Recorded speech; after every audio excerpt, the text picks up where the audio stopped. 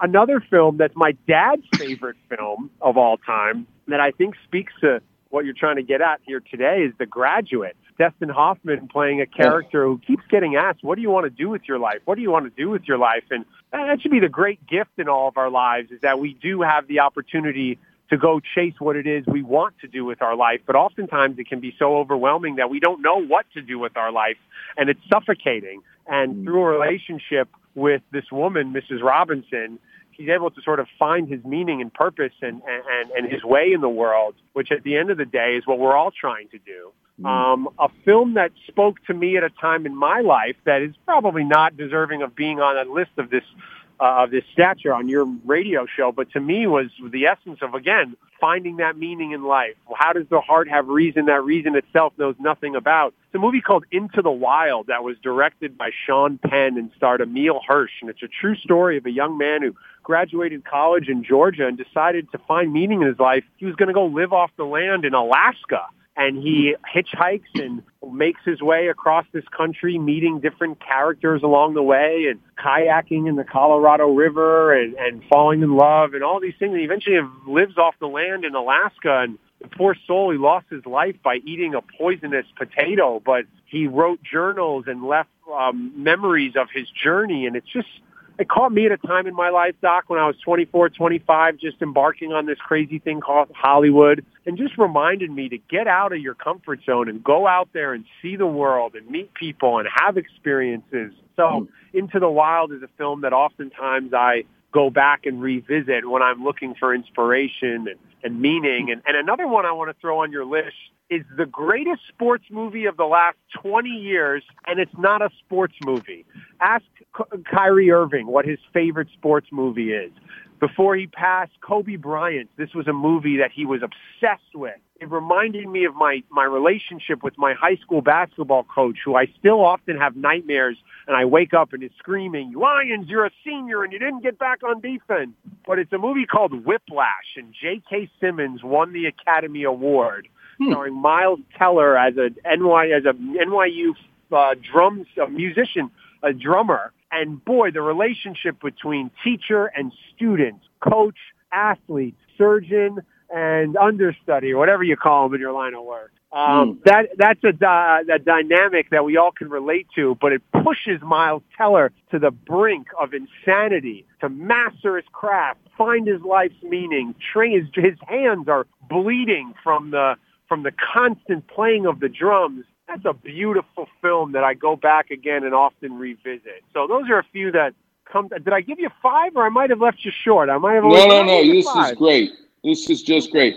Yeah. So when I look types of films, these dynamics, these relationships that I look for in cinema, and I try to apply to my own life, that change the way I look at the world and change the way I look at the craft of filmmaking. I could clearly talk to you for hours, which is what I enjoy doing. But I have one final question before we run out of time. When I look back on my life, combining the world of art, the world of sports, I find that through it all, the person that I never met who speaks to me and in creating my life in this path was Steve Sabol from NFL Films, who actually married art and sports in creating that NFL Films. Tell me a little bit about your feelings about Steve Sabol and NFL Films.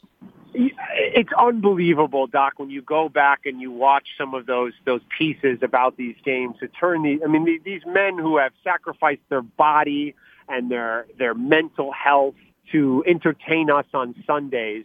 He was able to give them the tributes that they deserve, the Viking funerals, if you will, of having these men become immortals through his craft of filmmaking. And at the time, we were not afforded the thousands of replays that we see on SportsCenter every night. These are how these plays, these men, these moments in American history are preserved and captured for generations to come.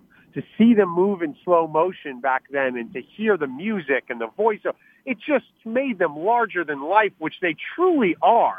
You and I are very lucky. Well, we have met many of our childhood heroes, but I have never met a football player who I say, "Hey, show me something funny about your body." and they don't blink weird or show me a finger that goes a direction that a finger should not. Every one of these men have had their bodies, their most sacred temple, forever altered. And Steve Sabol was able to create movies and films that honored that sacrifice.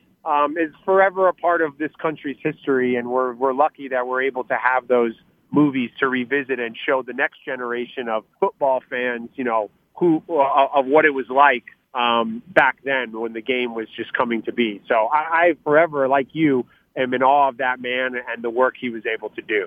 Well, I see you as a distant cousin of Steve Sabol because you are so comfortable in the world of sports and in the world of art and filmmaking, just like he was. So one day when they need to make the Steve Sabol story, it should be produced by Ben Lyons, in my opinion.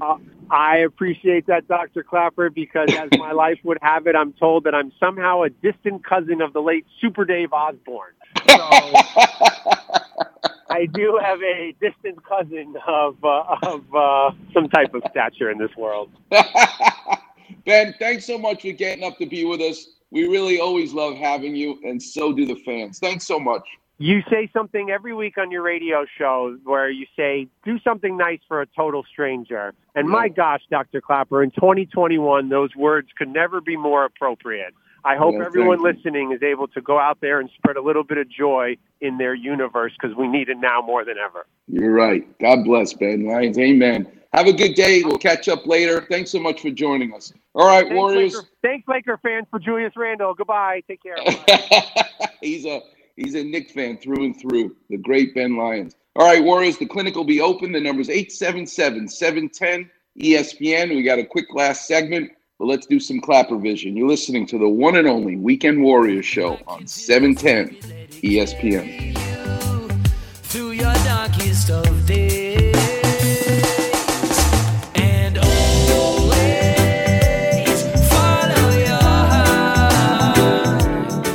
Weekend Warriors on Facebook. Didn't you get the memo? Quickly hear Clapper's crazy kitchen stories.